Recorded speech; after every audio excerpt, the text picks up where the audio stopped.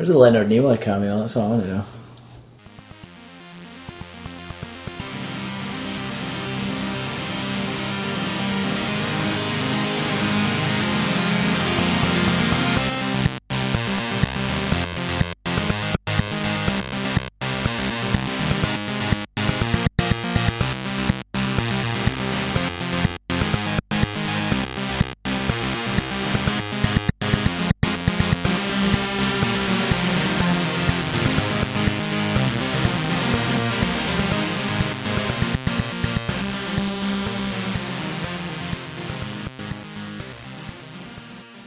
Hello, and welcome to the Don't Jump the Shark film podcast.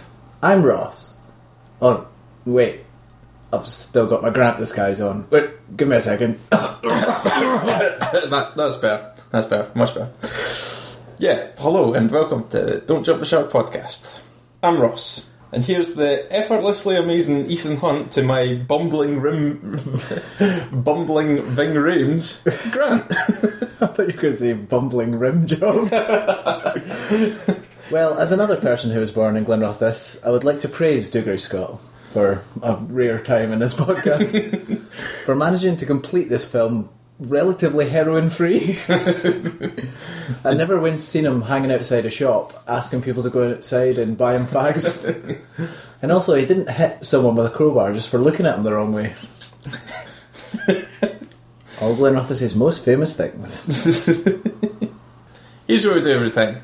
Take a film that's good up to a point, and then goes too far. We talk you through the film and point out that jump the shark moment where we feel it goes off the deep end. Could be 5 minutes in, could be 5 minutes from the end. As always, we looked ourselves in reshoots for Mission Impossible 2, when we could have been away playing Wolverine. Hey, Dougray Scott! That was a great move for your career, wasn't it? Dougray Scott as Wolverine.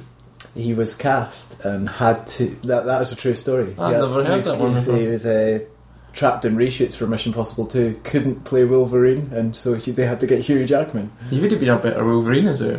Yeah, better than him. A bit more gruff, eh? And then we studied the film separately, so we have no way of knowing each other's chosen shark jumping moment. So, if you hadn't guessed, this episode's film is Mission Impossible 2, Grant. The second Mission Impossible. The best one. Thus making the first one Mission Possible? Should they retroactively rename them all after they complete the mission? Or should they just say that when they complete the mission? And high-five each other. Mission Possible! Okay, so here's a question then. What impossible mission would you like to send Ethan Hunt or Tom Cruise, whichever you want, on? I would like to send Tom Cruise on a mission which requires him to use some of his special Scientology powers. So there'd be a bit where he has to walk through a female changing rooms, which would be hard enough for him for a start. To test out his invisibility power. And then I would actually throw him off a cliff. He could test his flying powers. Or levitation, yep, yeah. Definitely. And because I know it's all bullshit, I know he'd die. So it's win-win for me as far as I'm concerned. What about you? I'd send them on the last great adventure, Grant. And as all people know, the last great adventure is death.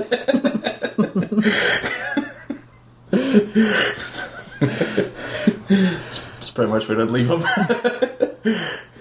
It would be Mission Impossible to come back from that one as well. Would you put a bullet in his head?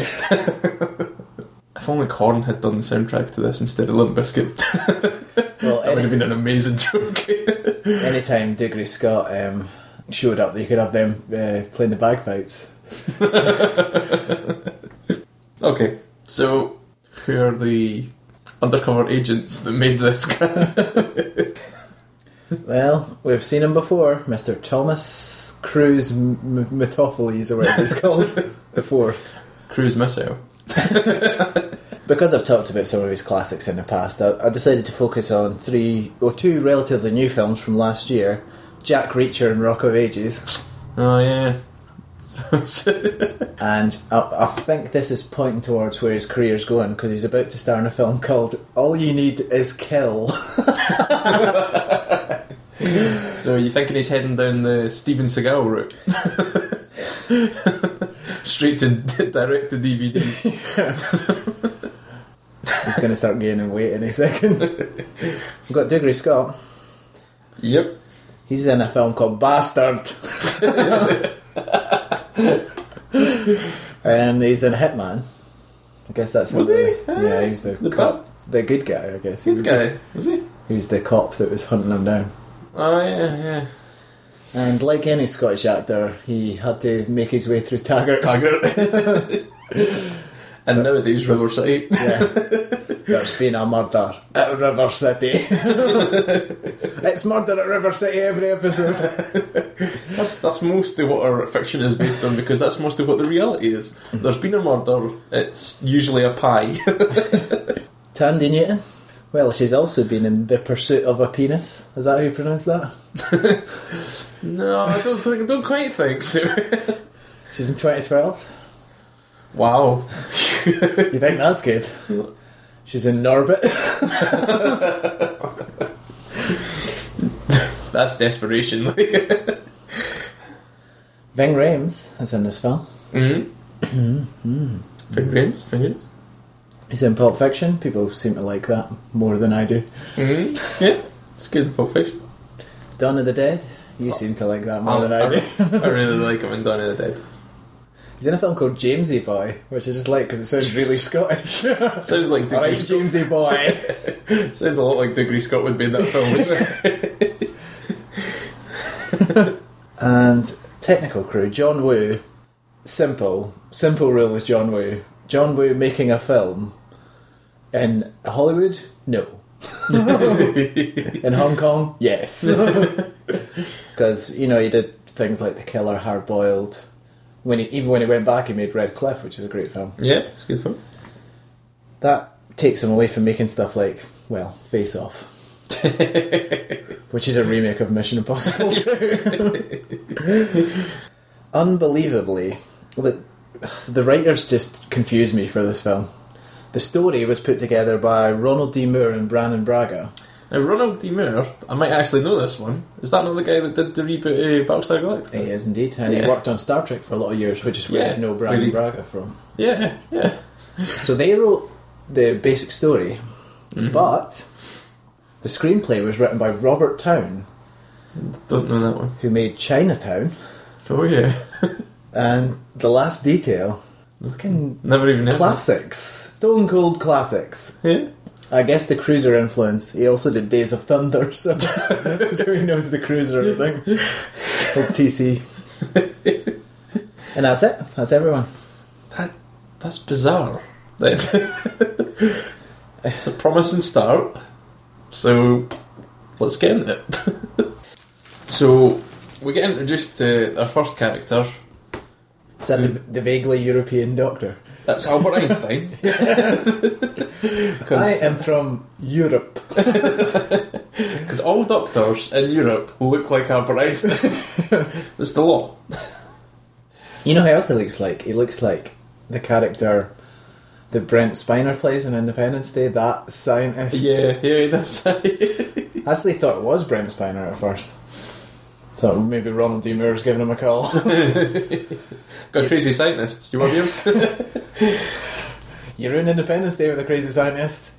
You ruin Star Trek Generations with an emotion chip android. You want to come and ruin this for us? Come on. You know you can be the crazy guy. But character's not in it for long. And no. We quickly see a plane hijack. With the cruiser on board, as far as we could see. Can we discuss the hair? Cruise miss it. Well, at first, can I say, I actually thought it was Katie Holmes that was sitting next to him. And then that kind of gave me a bit of insight into Tom Cruise's love life. I love you, Tom. She says he's having sex with him. He just must have been looking in the mirror and thinking, oh yeah, older Tom is doing younger Tom. You say older Tom because he does look older now then than he does now. Yeah. It's weird. It's what growing long hair will do to you. What do you think of the hair? It's nice enough at the time. Does it sit on, and does it still work now? No. No. I don't think it worked at all. I think it was John Woo's idea, though, because he wanted him to flick his hair around a lot as he's doing his patented slow-mo shots. They paid so much for those slow-motion cameras, Grant. They had to use them and make them look dramatic. Can I ask you another question about his hair, though? Yeah, go for it. Can we talk about hair for the next 90 minutes and not Mission Impossible? It would be a better subject, yes. What a smarmy fucker he is, though. I know it's surprise, someone else wearing his face, but what a smarmy fucker he is. Yeah. Do you think it was him trying to play Dougray Scott playing Tom Cruise, or do you think he just went, I'll just do smarmy Tom Cruise? That way I will look much better by comparison. I think it's a mixture of both. I think it's him pretending to be Dougray Scott, pretending to be him, but basically saying, yeah, Dougray Scott's not as good an actor as me, so I'm not going to act very well when I'm doing this. I'll act kind of a bit too broad. Yeah, so as you say, the plane gets hijacked. Which, at this point as well, I will say, I'd forgotten this part of the film since I'd watched it when I was like 8 or however old it was when it came out. And I couldn't help thinking here, if Tom Cruise is really on there, this plane has nothing to worry about. Because he can just use his Scientologist powers to keep it afloat. You'd be 14, by the way, when it came I'd be 14. Yeah. Is this out in 2000? Yeah. My God. But the captain's behind it all. What a twist. But he's in on it. You know... Because I recognised him. Do you not think, though, that for this plan to work, everyone had to put their oxygen mask on exactly the same time, so they all passed out at the same time? Yeah, very much. Including all the cabin crew and the co-pilots. Otherwise somebody might have raised the alarm. Yeah. Or panicked in the slightest. Or said, everyone's passing out. My word. I love, though, that Tom Cruise is just too cool to wear an oxygen mask. Everyone put your oxygen mask on. Fuck that, I'm investigating. There's a little bit of that, like, it starts to creep in here and it pervades the rest of the film. Is this kind of like, no, I'm Tom Cruise, I'm a Scientologist. And this was, let's put this in perspective, this was around that time, remember that video came out, it was leaked, and it had the Mission Impossible 2 soundtrack underneath it, which is like the bass for the Limp Bizkit song. Yeah. And this was where he was talking about, you know, if you're a Scientologist and you go past a car crash, you have to stop, because you are the only one that can help. And it was that same mentality, and remember that when you're watching the rest of this film, because you'll start to see it come back again and again. So he breaks the doctor's neck and then peels his face off to reveal, of course I'm not a bad guy, I'm too awesome for that. It's Dougray Scott all along. Who at least has... Would you say he takes his face off? I think Nicolas Cage would say that.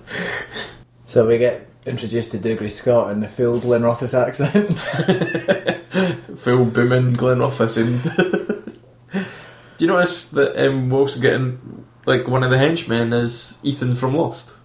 Yeah, I did. 2 Ethans in here. You know what kind of cracked me up as well is as they all go to, like, jump out the plane. Because they've now stolen the Chimera virus and the antigen. You might have to keep me right with the plot in this film, yeah, because I didn't take any notes that weren't about Tom Cruise.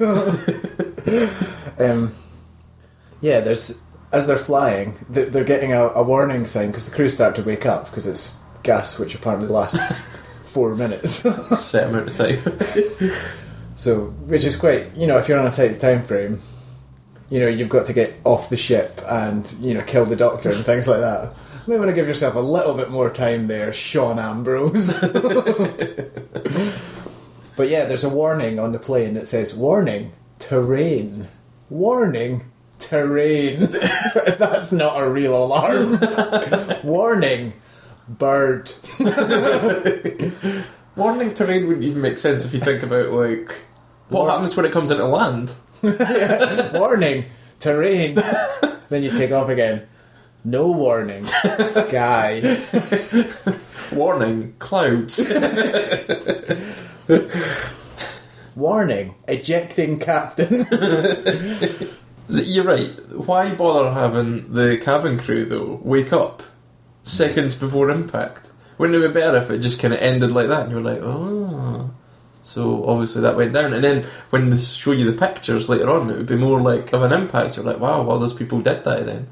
Or if one of them didn't put the gas on and was just injured by them, and he was just like, no, like Ironhide in Transformers the movie.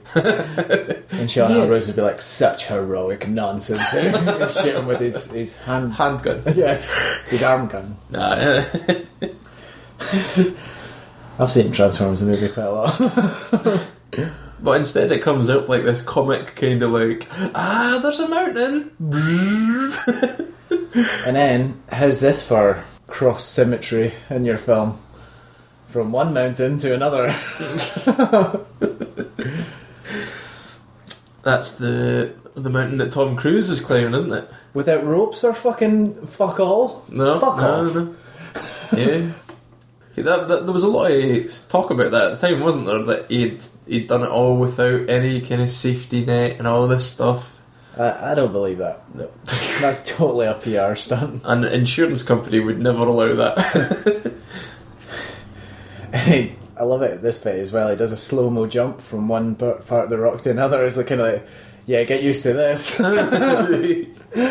We're in for a slow-mo ride. Do you think if they took all the slow-mo out of this film, it would have been like an hour and a half? Yeah, and it would probably be better for it. What is up with the music in the scene? Do you remember it? Can't really remember it. It's very Eastern, Hawaiian, I would say. Oh yeah, no, I do remember this. Yeah. You know what? Tom Cruise can just keep his Fire Island Party CD away from the soundtrack. I was expecting, when he's hanging on by his fingertips, and then he like flips across and ends up like with his back to the rock, with his arms holding him up. Yeah. I was expecting some ridiculous aerobatics to like get him up on the rock, like some kind of overhead flip or something. You know what would be really great is if when he was climbing, he was like swearing the whole time. He's like, "Why the fuck did I do this?" And looking down like, "Fuck, fuck, fuck, fuck, fuck." I'm such a fucking idiot. No ropes. I'm too high to fall now. If only I had an earphone thing and I could phone my mom to come and pick me up. Now, you know what would have been handy here, Grant? Would have been Spock with some booster suits. Shoes on. To catch him. Yep. Hi, Tandy Newton. Mind if I drop in for dinner? This is our second film in a row with rock climbing. The very start. Yeah, in the first 5 minutes. It'd be good if Cyborg had broken that bald guy's neck at the start of Star Trek 5. Men started laughing. Okay, crashed his camel in the mountain. We seem to be falling into the Star Trek 5 trap again. We need to get away from that. It's going to forever pervade our thoughts. So he gets up on top of the big rock that he's climbing. Then he gets a rocket fired at him from a helicopter and doesn't flinch, and instead shrugs his shoulders and looks down at it. Because he knows it's just a message inside it, because he's getting airmail. Come on. Come on. That is a solid joke. Nope. Denied. Would you do that if you were a secret agent undercover in a helicopter? A helicopter came down next to you with a rocket launcher. Yeah. You're running like there's no tomorrow. That must be my co-workers. That's Steve from Office. My co-workers often have a rocket launcher when I'm nearby. Just fuck off, Tom Cruise, you smarmy fucker. I'm going to fire this at you if you don't fuck off. Anthony Hopkins making his debut next, don't we? Yeah. In the voice of the glasses. He's kind of on autopilot, isn't he? Yeah. He's like, look, up here for 3 scenes in this film. If you include the one where he's doing the voice for the glasses. I hate Anthony Hopkins. I hate him. Well, I think he's the most overrated actor in Hollywood. Mel Gibson aside. I'd like it if in the scene where he does actually turn up, he was Hannibal Lecter. Like they just crossed those characters into each other. I'd like it if he was... And he just ate Tom Cruise. If he was... You know that film where he's a ventriloquist? I'd like it if he was that. Showed up, I've got a message for you. It just says it all through the dummy. You have got to tractor and Tandy Newton. And make her fall in love with you in 5 seconds. Can do. I wish the original Hannibal Lecter had been Anthony Hopkins' character, though. Who, Brian Cox? Yep. Oh, let's get some Brian Cox in here. Yeah, I'm with you now, definitely. Tom, I've got a mission for you. Nice to see you, Dougal. There's a jute mill on fire. And there's only 3 buckets of water. I need you to come down and whip the tea into a frenzy. You know a line I really hate in this bit is when Tom Cruise says, next time you go on holiday, tell us where you're going. And he says, if I let you know where I'm going, it's not a holiday. It's like, whoa, you zinged him there, Tom Cruise. But I've got 2 quick points to make. One, who are you talking to? Because it's not a two-way conversation. He's a Scientologist. And 2, they found you. So you've been just as well telling them. It would have made no difference. Anyway, it's now been 7 minutes of screen time and he doesn't have a love interest yet. So he's off to a swanky party. Yep. We better get some women in here. Generic love interest number 2. Well, first we have a scene of some Spanish dancers, don't we? Oh, we do. Some Spanish dancers wearing Tom Cruise's Cuban heels. I don't like how this Spanish music then becomes a recurrent theme throughout. Like, say when they're in the car and it's like the dance between them, so you hear the Spanish music again. Yes. Then it plays again to remind you, hey, they had some pretty fun times earlier. Back in Spain. Back when he wasn't begging her to be a prostitute for him. She uses a little device, doesn't she? Oh, she's trying to steal something. Yeah. A necklace. But she Yeah. uses this little device, and I wasn't sure if she was using it to find the necklace, or if she was just using... Maybe it was a gaydar? Is Tom Cruise near? Yes, he is. My note for when she does her runner eventually is, no Scientology brainwash medicine for me. But do you notice the bit where he takes the necklace out and... Well, she takes the necklace out and gives it back, and then they have that bit of argument. And then he goes, sorry. Yeah. And tries to... He's like, what are you saying sorry for? That terrible impression. He does these... He totally sneaks up on her as well. He just appears out of nowhere. I guess maybe his invisibility powers do work. Do you like the sexual chemistry bit where she falls on him? Or he falls on her and then she wants to be on top? She's like, do you mind if I'm on top? Yeah. And his reply to believe is, actually, have you seen the bit in Brokeback Mountain where Heath Ledger flips Michelle Williams over and does it from behind? Kind of more interested in that. That's more my kind of thing. We must mention Brokeback Mountain in every episode. Yeah, you said he says, sorry. Yeah. Is it after he sets off the alarm? Yeah. Even though he's helped her to know? I think it's just to see how good she was. But he's the head security guard, apparently. Yeah. So presumably he just got hired that night. There's a break-in that night. Yep, and the person almost gets away. Person does get away. Well, yeah, but they don't know that. Yeah. So, from their point of view.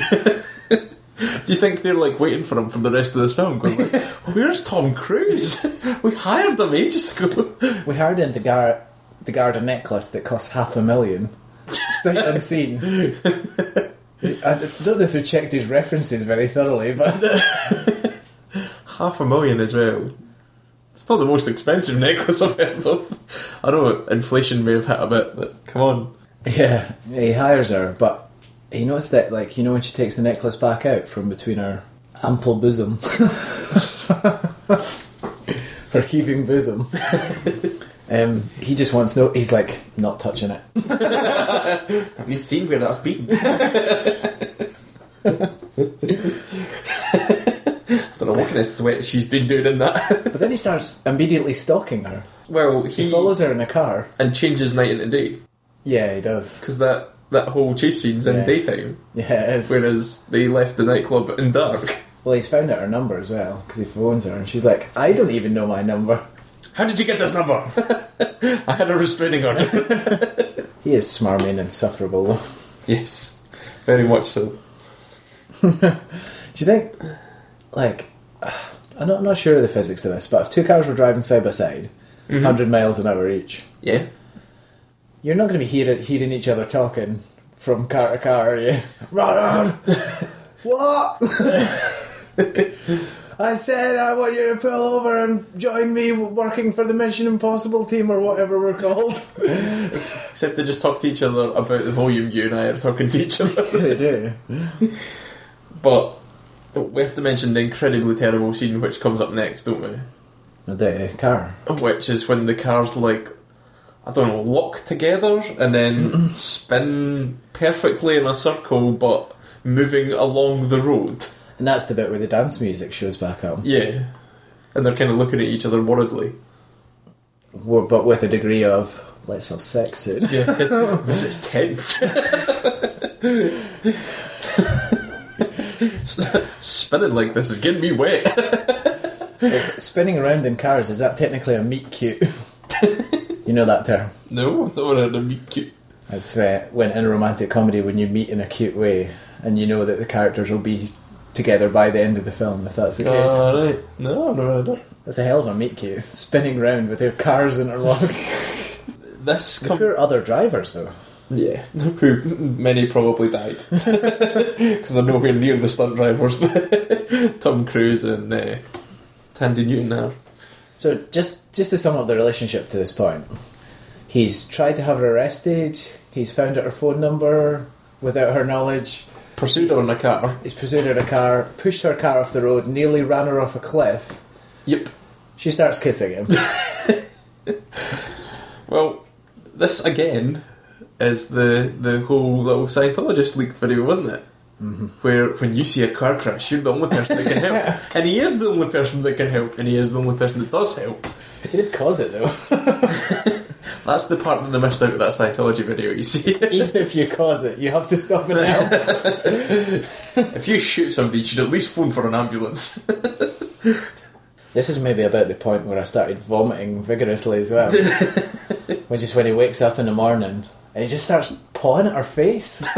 It's like, could I make a mask of your face and wear it to a nightclub? That's what he's really doing, Greg. He's like, could I look like you and pick up men? Put like the fake skin on. He's like, I'm pretty sure I can get that little scanner thing in here. Scan your face, wear it, go out to a nightclub, pick up some hot dudes.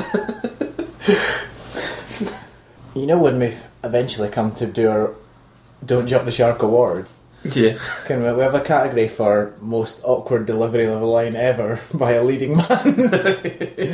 When Tom Cruise says to Tandy Newton, "Damn, you're beautiful."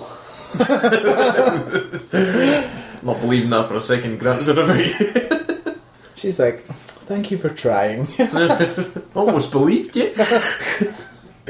You're a fucking actor. This is a beautiful woman. Do you notice he wakes up with a hangover as well, though? Why does he wake up with a hangover? Is it too much? Drink driving into. Too much cocktails. Yes. Nice. Did he pay for those cocktails with the colour of money? No, it doesn't work. No, he got them free. He was the Top Gun. Was he a last samurai? No. Was one of the cocktails a Vanilla Sky? Continuing these jokes is just Mission Impossible, Grant. Yeah, and then Tony Hopkins shows up. Can I have my paycheck now? Will you give me the paycheck, Mr. Cruise? I've sent my 2 lines, now pay me. I've got some serious boozing to do. Gonna find Chianti chilling. That's not very nice as a recovering alcoholic.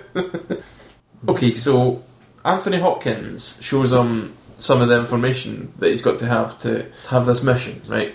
Now, I have two problems with this scene. One, who do you get to design super secret organisations' logos? Is there an in-house guy that's just got insane clearance and he's just a graphic designer? Like in Mallock, there's a guy called Hamish that does that. Like an IT guy called like Fred or something. And secondly, if it was a top secret organisation, would you plaster it all across the background? Or would you just have some inane picture? Especially considering they disavow all knowledge of their agents. Precisely. It is one of the most top secret organisations. You know what I find weird about this scene as well is that neither Ethan Hunt or Anthony Hopkins' character, whatever he might be called, are surprised that Sean Ambrose is behind it. Why send him in the first place? Well, it's not like, you know, in the Bourne films when they're like, it's Bourne, and they have that kind of shock and, oh no, we've created something that's come back to kill us. Isn't that the reaction they should be having right now? Instead why send him in the first place if they don't trust him completely? We've got this virus that could destroy the Earth. Shall we send the guy we don't really like? You know, that weird Scottish guy. Well, the other guy's climbing on fucking mountain someplace. That's probably why they had to. We couldn't find you, so we had to send him. It's all his fault. If he hadn't went on holiday, I would have just told them where he was going. It would have been fine. So the next thing that Tony Hopkins says is... What does that say for mountain safety, actually? You might tell somebody what mountain you're climbing. So that if you get lost, the mountain rescue can come and help you. And he was not adequately dressed. No. That place would... Even though it would be warm during the day, it'd be cold at night. Freezing. He's still got to go all the way down after he's climbed up that rock, you know. Okay, I'm changing my jump the shark moment. Give me a pen. Yeah, so they're like, you've got to use Tandy Newton as a prostitute. Honey trap, I kind of thought. A little bit of honey trap sort of thing. This film's got a bit of an attitude towards women, doesn't it? Yeah. Very much, you're disposable. You're an asset in the field. What's your feelings on when a film says its title within the film? Yeah, that's kind of what I was saying earlier on when they were like, Mission Possible. Because, this is the bit where he says it. This is not Mission Possible, it's Mission Impossible. Yeah, I'm not a fan of it. I only like it when it's fantasy or like sci-fi or something like that. Something where the film title is oblique enough that you can actually fit it in without it sounding stupid. Like District 9. Or Return of the King is a good example of that. I love it. Mm-hmm. I think Fellowship is quite good the way they work that in. It's kind of like... Do you know, I think it's kind of like when bands write a song and the name of the song is the name of the band. Mm-hmm. It's kind of like, as a bold move, you've got to be sure it's going to be one of your best songs. Yeah. And like the same way like naming it in a film is you've got to be sure that it's going to be a good moment and it's not going to come across hackneyed. Which it does. Yeah. So then he starts saying, we're going to send her into the field. And Tom Cruise is like, no, she has no training. And I am in love with her after one night. I want her to be my girlfriend. If only she just started holding her hand. Because I imagine that's what they did all night. We're going steady.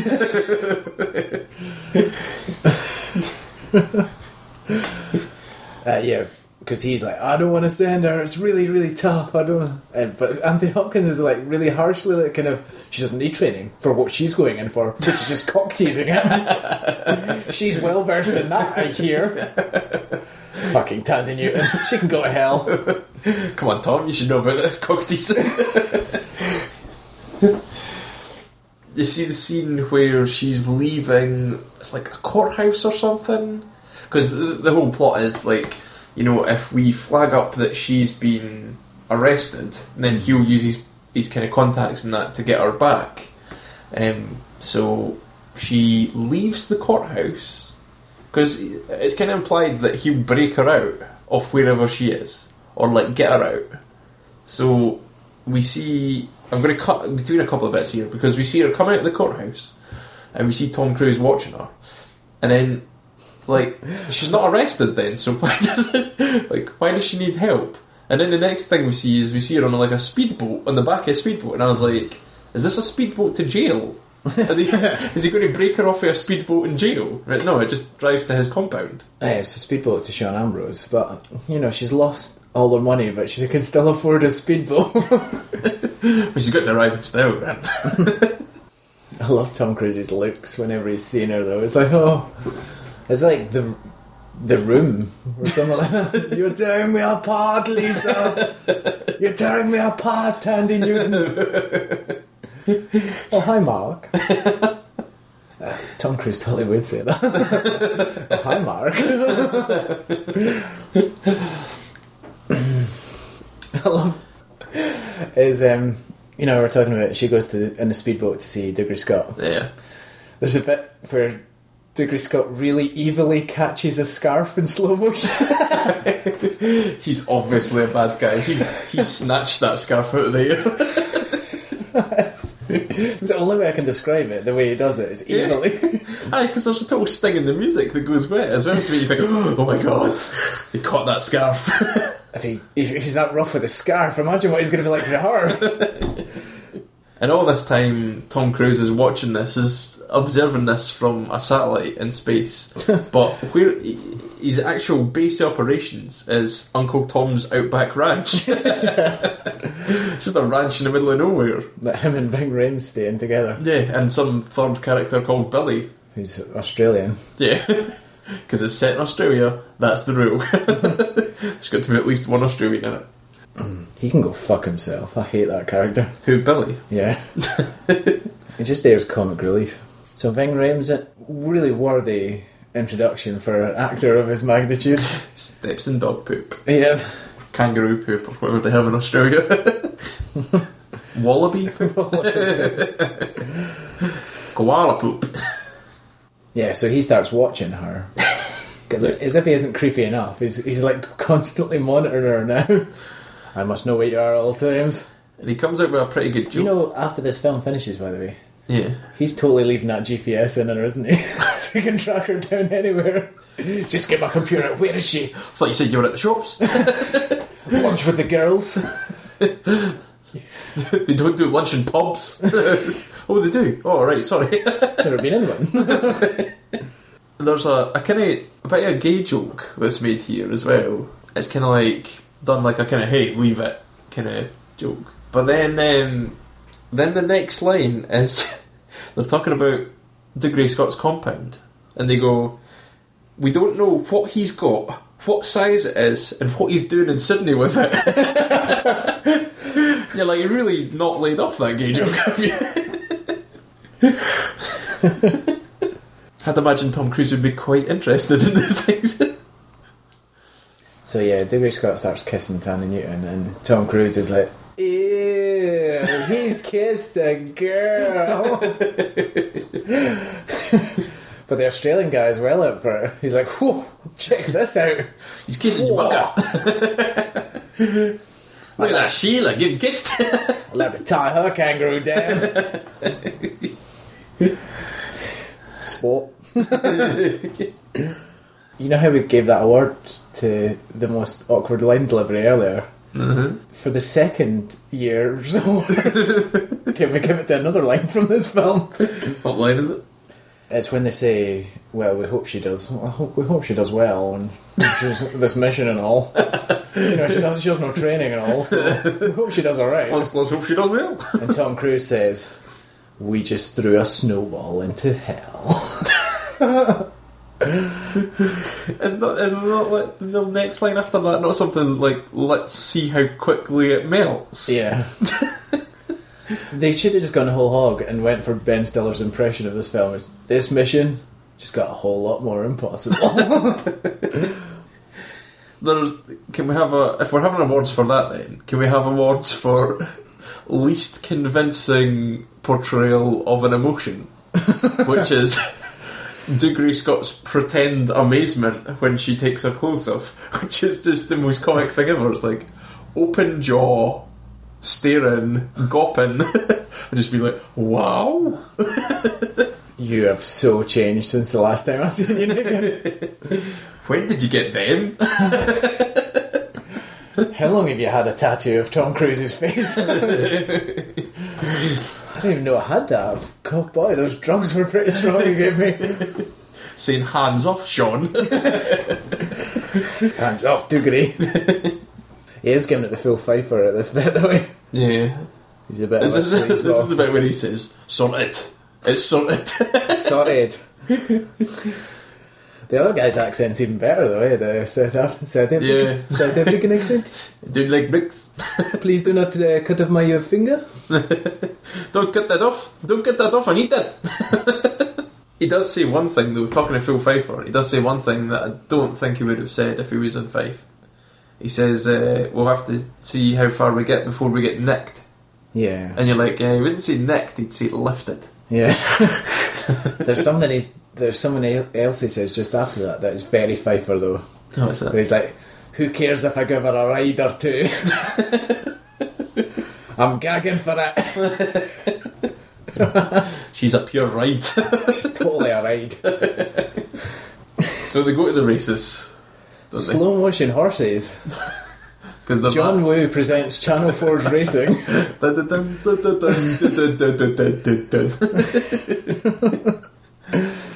We have something you mentioned that you hated in the last film, though, Grant. Again, here. What's that? Binocular cam. Times 2. Because we have them looking both at each other through binoculars. You know why I hate that, though? I hate that for a different reason this time. Why's that? I hate it because there's not a race on. You'd be like, who's she looking at? Yeah. And they Like, just... why does she even need to use the binoculars? Maybe it's that other guy over there with binoculars. Who's looking at her? She's just giving a game away. I also hate it because he's got those futuristic binoculars as well. Yeah. That say like He's got times Star Trek 20 5. underneath it. Yeah. He's got Dr. McCoy's. It's going to slowly infect him and he's going to hate Vulcans. I'm a Scientologist, I don't like Vulcans. Goddamn green-blooded bastard. Because he does come from another alien planet, doesn't he? Originally. What's that planet called again? Can't remember. I can remember it's Thetans that they think are the evil spirits that live inside him, and it's Xenu that they think is the evil guy that put the spirits in there. But Warrior Princess? She did not. she wasn't a nice person after that series got cancelled, right? Hey, she was in Battlestar Galactica. And She there was? Spartacus. She was also in Curb Your Enthusiasm. So withdraw that remark. I'd like a spin-off film, if I could, Go on starring then. Brendan Gleeson. Yeah. Brendan Gleeson is John McCoy, PI. That is a PI's name. I love it. I just kind of wish he was playing his character from In Bruges. The ruthless hitman. Or Mad Eye Moody. That'd be pretty funny. Even his character from Gangs of New York. I like Ben. Dougherty Scott looks pretty minted in this scene, though. With his black suit with the dark green shirt and matching tie. And a waistcoat. I'm a big fan of waistcoats. Waistcoats look nice. You can get a good waistcoat. It pulls off nicely. Yeah. Ooh. Whew. Needs a wee pocket watch in there, though, doesn't he? He does. And a Monaco and a top hat. And a potion to turn him into Mr. Hyde. Tending you to be hammering on the door. You're not turning into Mr. Hyde in there, are you? Put a sock in it! As he says earlier. Later. Suck it. I'm getting my gun off. So the plot here is he has to steal a memory card. Well, she lifts a memory card out of his pocket, doesn't she? Yeah. And because there's obviously something that he's shown Brendan Gleeson's character on it that's got him upset. So, Can I ask you something though? yeah. If they know that Sean Ambrose is behind it, and they know Sean Ambrose is working with X, Y, and Z, and they know where Sean Ambrose lives, why do they need Tandy Newton to go in the first place? I'd imagine it's because... You can't think of anything, can you? I'd imagine it's because he's got a biological weapon there. I know they have to be careful, but, they're government agents. Or whatever the fuck they are. I think... Maybe they should go to the real government. This is a pretty big issue. The ridiculous kind of fight at the end seems to suggest that he... And it's never said explicitly throughout the film, which would make it a hell of a lot better, which is that he's the only person that could take on that person. You know? Yeah, sure. So yeah, she's stealing that memory card, and Naya, that's Tandy Newton's character. Right? Oh yeah, so it is. Because at this point, this is the adventures of Naya, the braless super spy, and Ethan Hunt's just sitting there with some binoculars, perving out. Yep. And Ving Rhames getting sweaty while he runs about. He's just run 10 feet. It is enough for him. And on this memory card, which goes into the back of a digital camera, we seem to get lots of video. Yeah.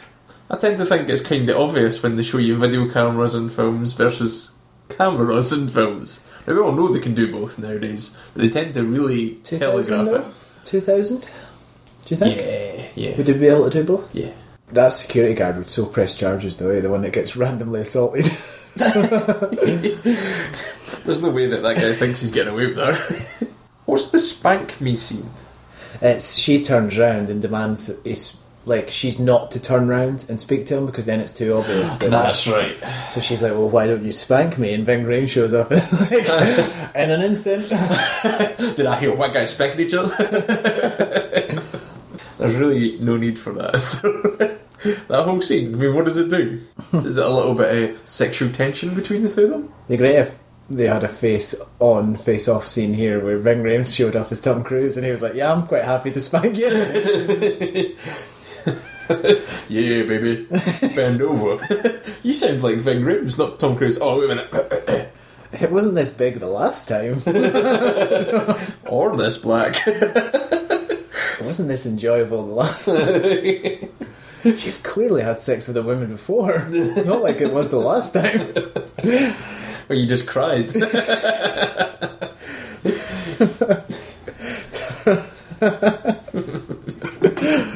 So we see the evidence of this terrible biological weapon and the infection that it creates with people.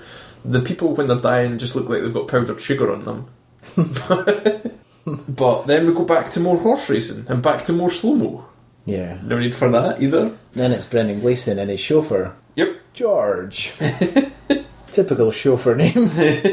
Because Brendan Gleeson gets kidnapped, right? By the Mission Impossible guys disguising themselves as the vaguely European doctor.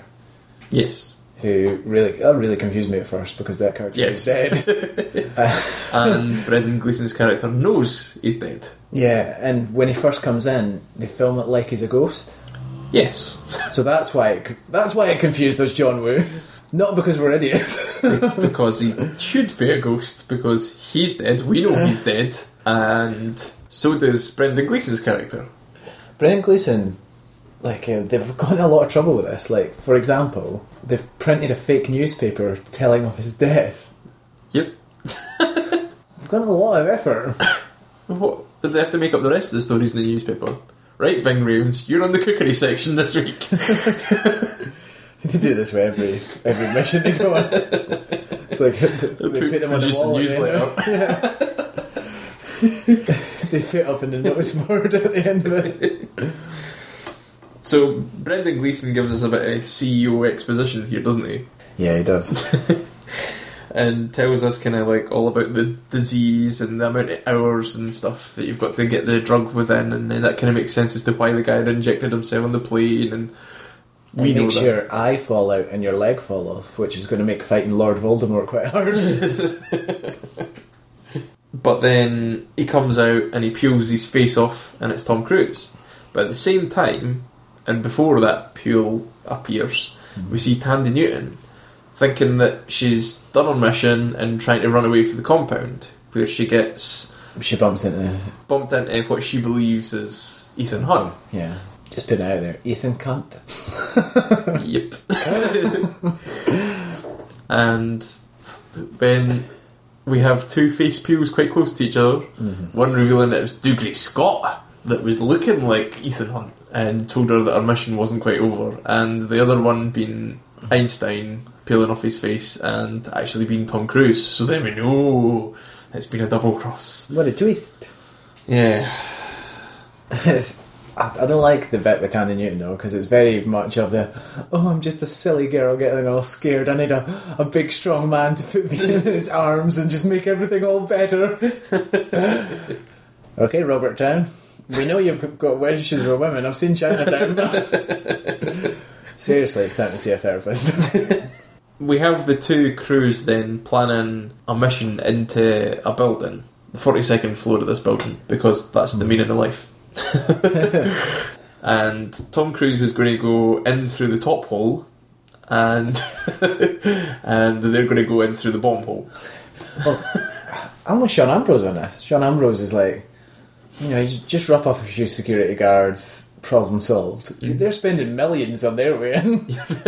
They're like, we've got to go in through these vents, and it gives us 60 seconds, and you've got to drop in on a wire, and Howling Mad Murdoch couldn't have held that helicopter so still that the cable wouldn't have moved about at all. Yet somehow the pilot manages to keep it perfectly still. Doesn't move up or down. Just to give us some fake tension too. It's like, will the doors open in time? Someone, maybe you could just wait until they do. Then jump. Or just stop yourself just above it, then go down. Lower me down a bit more. If he was that worried, he would just start flying up the way. The pilot, to counteract the rope. My next note, by the way, is thank heavens the cable made it out in one piece. Because it would have been such a problem. Yeah. I mean, presumably the vents just would have closed and cut the cable. Or closed, and then when they felt something in between them, opened again. Because think how many birds must get trapped in there. Dramatic. And then we'll remember... Yeah, there's the winch thing, then there's the laser. Just beat up the guards. He's got no problem with it later.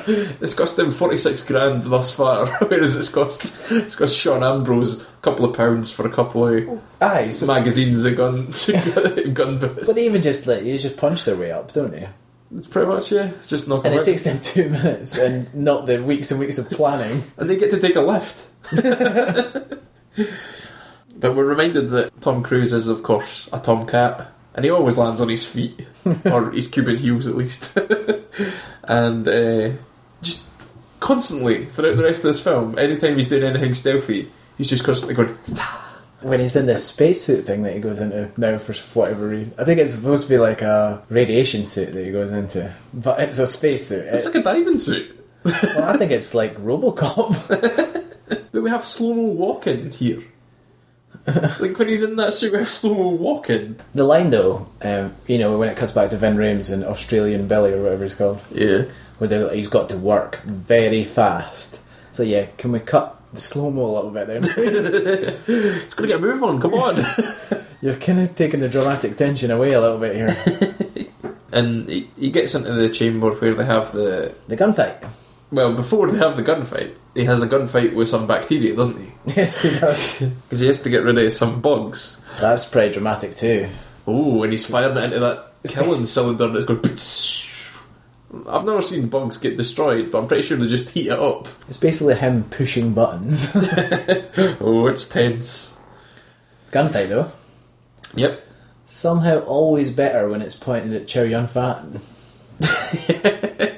You're like, I don't know if he can dive across that room with those guns firing at him. Whereas Tom Cruise, you're like, he's fucking bulletproof, doesn't matter. Classic bad guy mistake though. Okay guys, plan. Let's attack him one by one. And then let's stop and have a negotiation whilst he has time to plan his next move.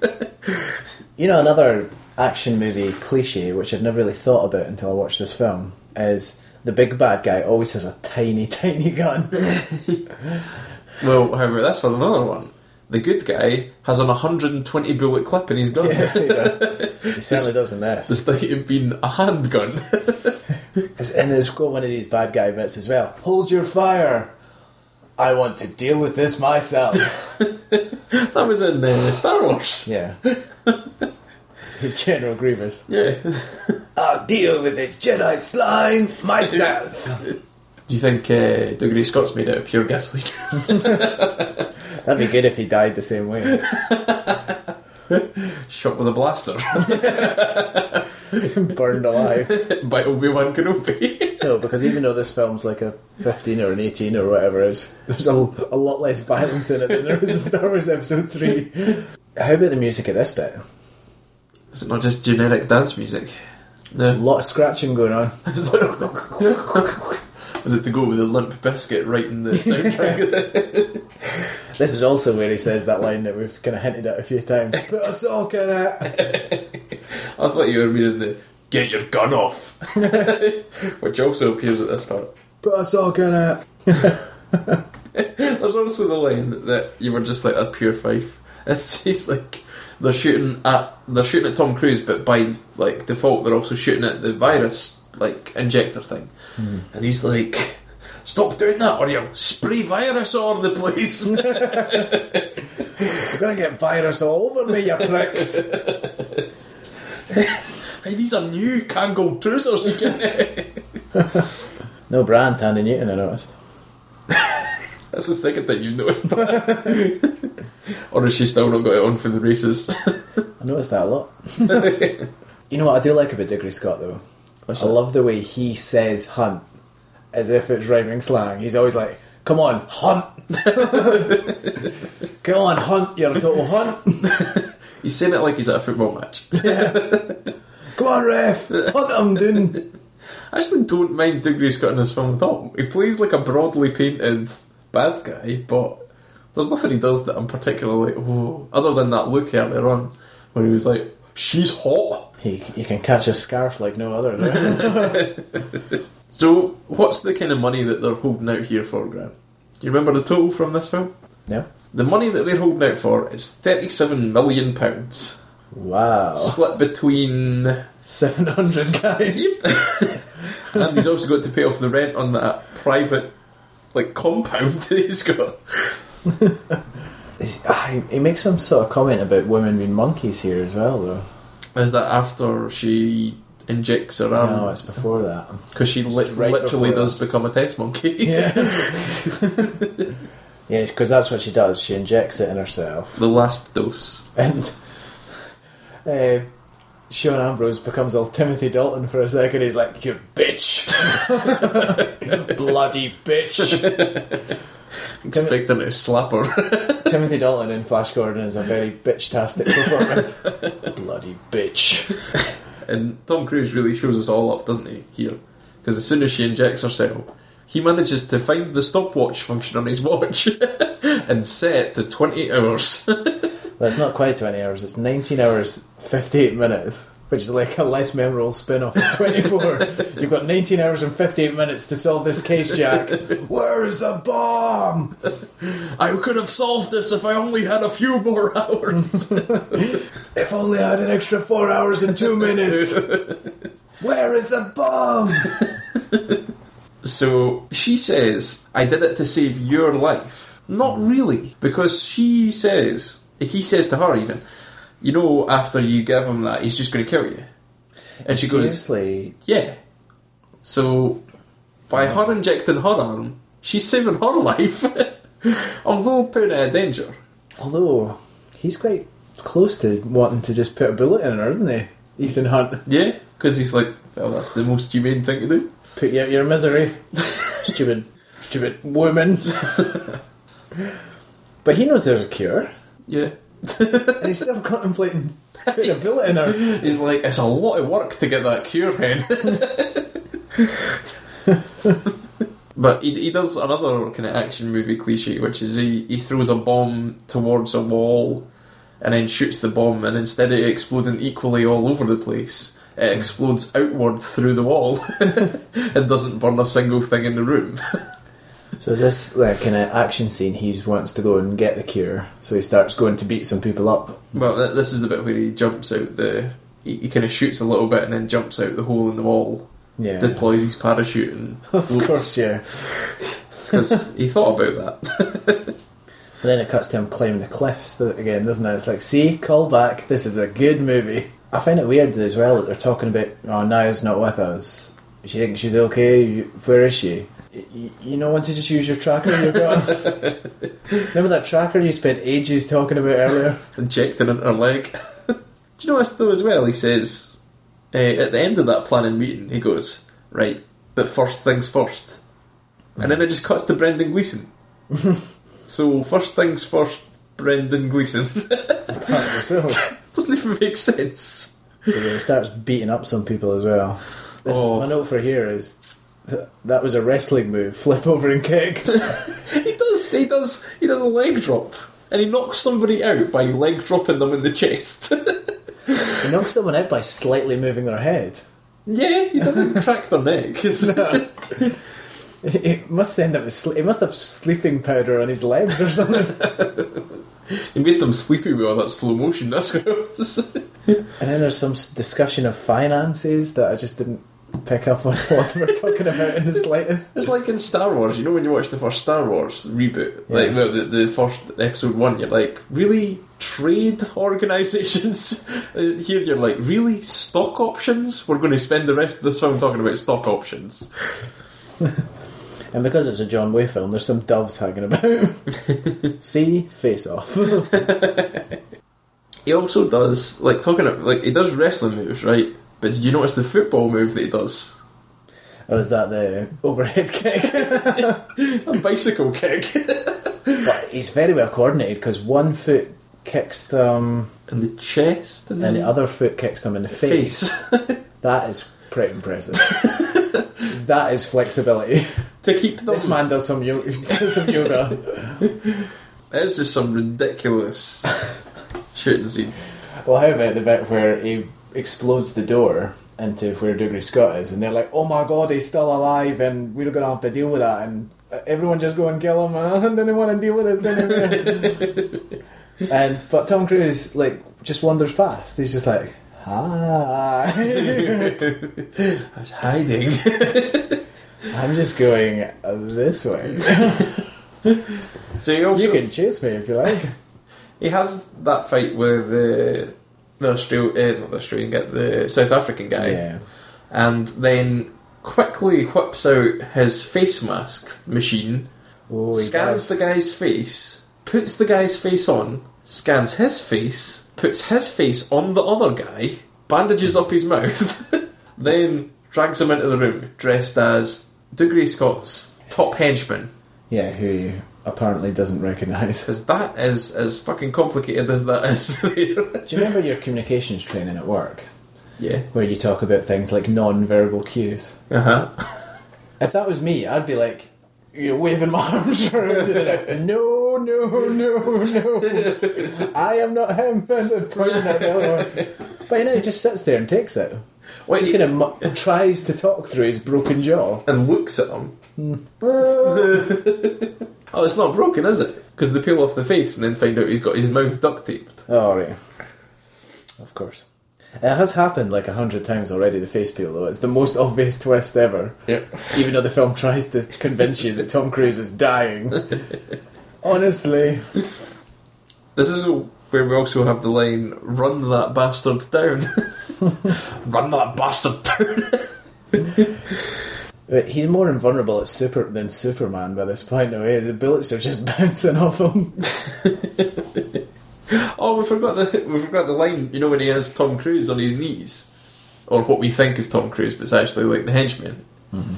He does say to Brendan Gleeson, "Now this is what's called getting your gun off," and that's just kind of think that's what it's called when you get called getting your top gun off.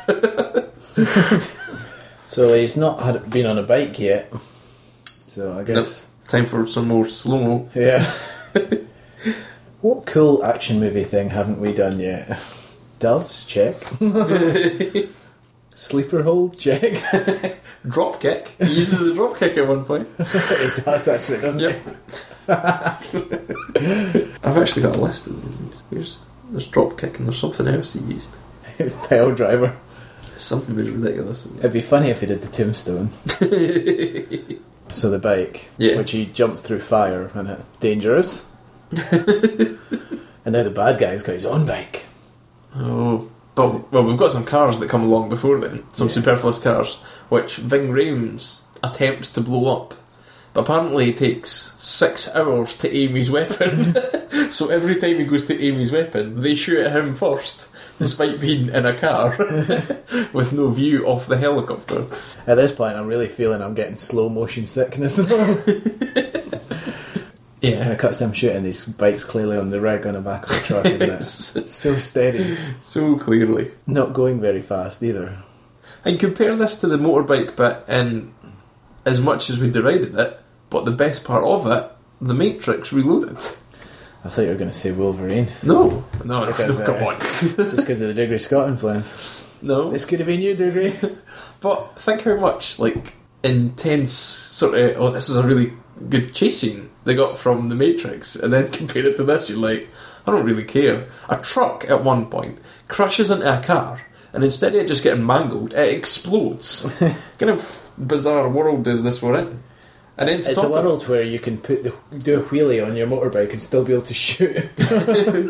Well, and on top of that, do you remember the scene where he drives alongside the car and shoots the tyres of the car? It starts to roll, and then he shoots the gas tank and it explodes.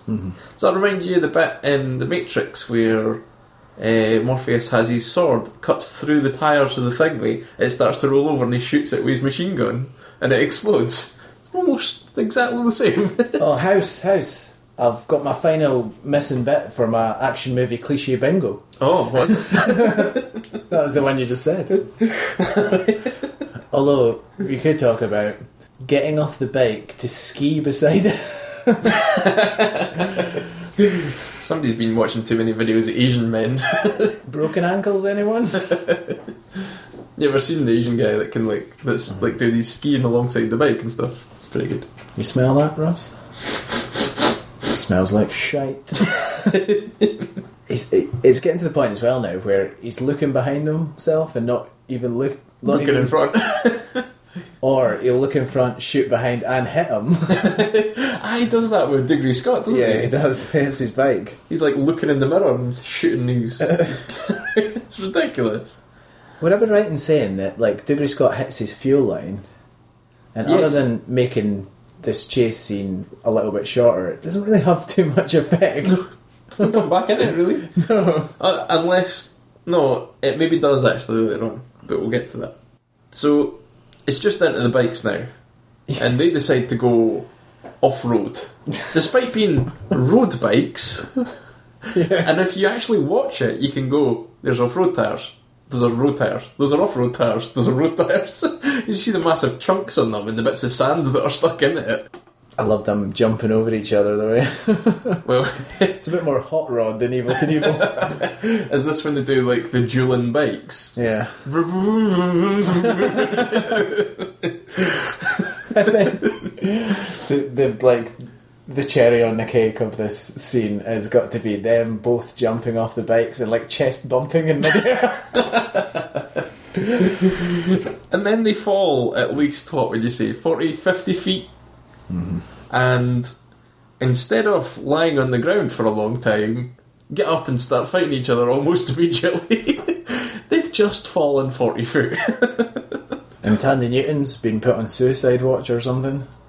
Yeah, he's like, guys, I don't like a phone call I just got from her. You go and check she's okay. This killer virus is really getting to her. We've got to the moment with the dropkick, Grant. Because there's more wrestling moves coming into here than anything else. We have he rock bottoms on, the Rock's famous move. Then he drop kicks him.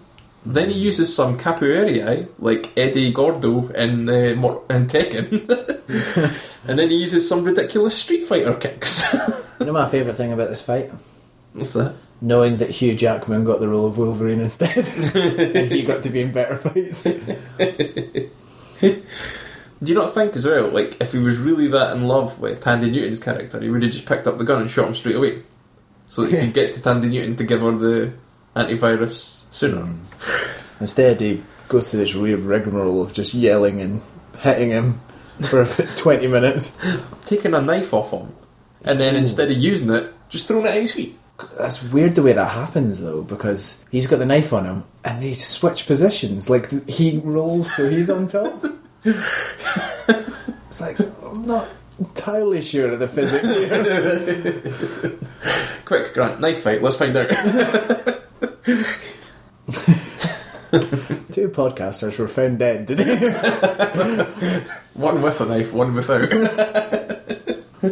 Oh, there's one you didn't mention though.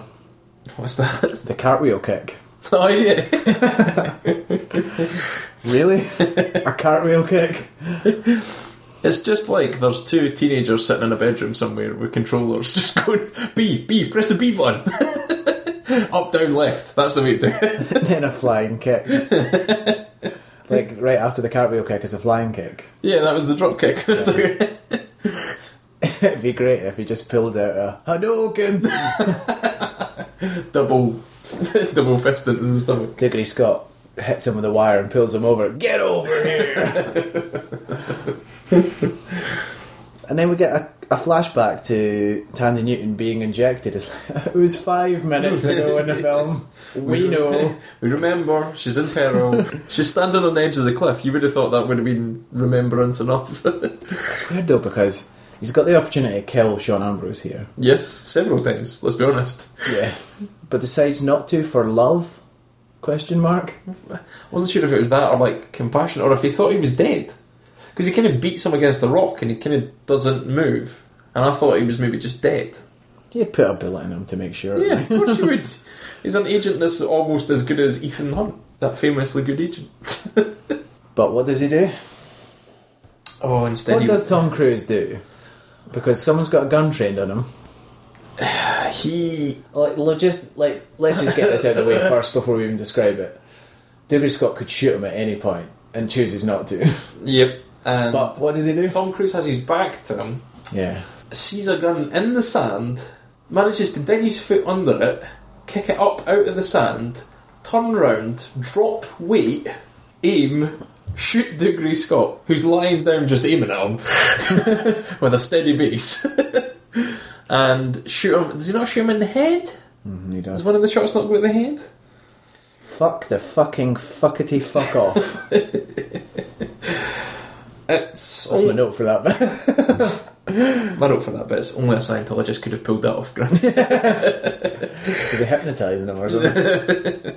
So Tandy Newton gets cured. Good, because that means this film's nearly over.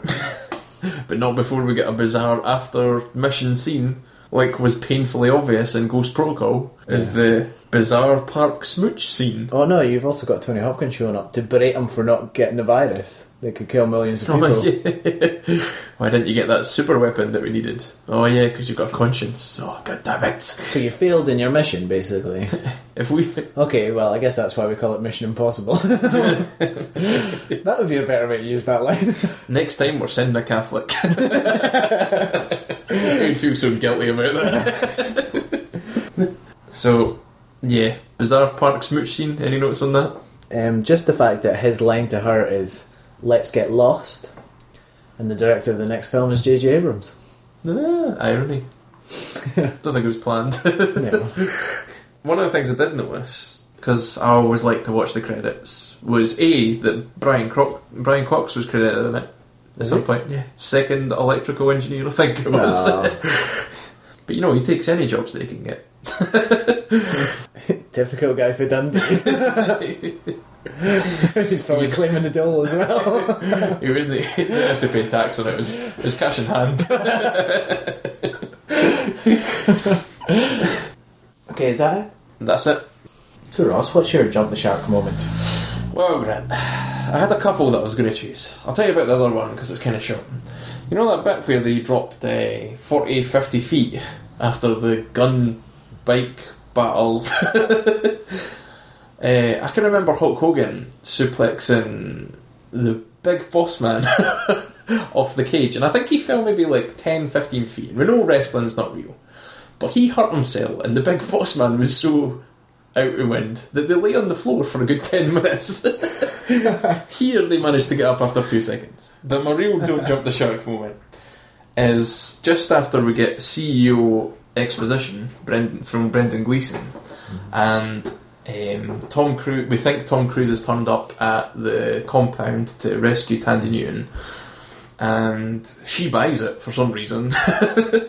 And Tom Cruise has dressed up as Albert Einstein for a reason that we still don't know as well, because we know that Brendan Gleeson's character knew that guy was dead, but still confesses everything to him. Well, it's weird as well the way it's done, because he wakes up the next day and it's supposed to be like, oh, you've just had a big Bad long dream. Yeah. Yeah. Who's believing that? But on a whole, it's the whole face-swapping quagmire that the film starts at that scene, where you know from then on that you're never to trust anybody, really, because you don't know whose face they could be wearing, because apparently everybody has the technology to mock a fake face up. So that's my jump the shark moment. It's just that face-swapping quagmire that starts then. What about you, Grant? Well, I've actually gone down a quite similar road, but for a different final payoff. It would be the face pulling, the face-off technology. Face. Stroke. Off. I think the particular one that I really hate is the bit where he turns the South African into him. Yeah. And he turns into the South African.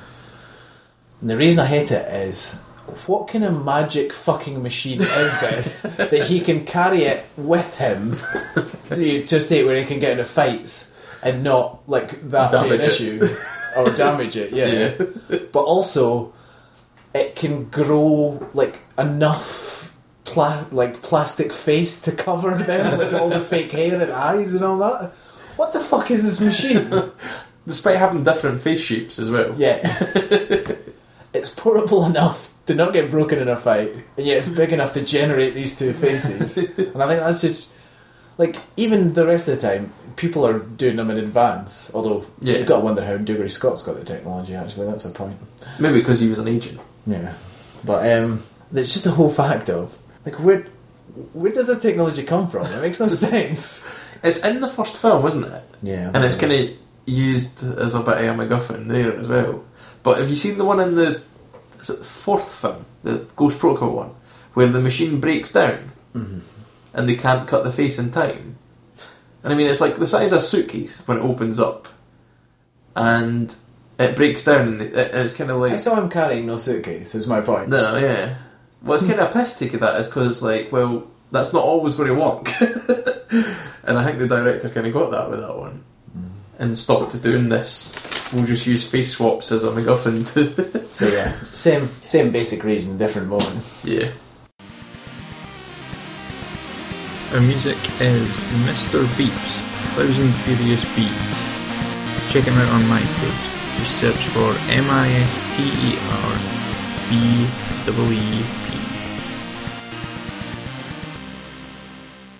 Okay, Grant. Well, we said we'd do it. 50 likes, and we would choose a listener at random to appear on the podcast. Well, your name-generating machine tonight is Camelot. And the balls will be put in by minor celebrity Brian Cox. Geez, they balls. They're going in this machine. Right, Grant, so if you'd like to reach into the bag, I'll create a drum roll. Okay. You feel some balls in there? I've got some balls, alright. Okay, I have a name. Ta-da! Dominic Graham. Hey! So we'll get in contact with Dom and let him pick a film of his choice. As it stands, we have, I think, 51 people have liked us on Facebook. I think if we get another 25. I think if we get another one, we'll do it again. But don't sit on your laurels. Get in there. And we'll do another draw at some point, and maybe pick one of you lucky people that have already liked us as well. Talking of Facebook, where can they find us, Grant? Don't Jump the Shark Film Podcast. Give us a like. Twitter. At Don't Jump Shark. Post where your Jump the Shark moment is, and you could win a free? You could win a postcard, which some of the people have put up pictures of. Can they email us, Grant? Don't Jump the Shark at hotmail.com. I was looking for a yes or a no, but that'll do. Okay, that's us. Bye. Bye. Next time on Don't Jump the Shark, Miss Congeniality. If you were to enter a competition, Grant, what competition would you enter? I would enter Miss Congeniality. Like Bruce Forsyth. Like Bruce Forsyth and enter Miss World.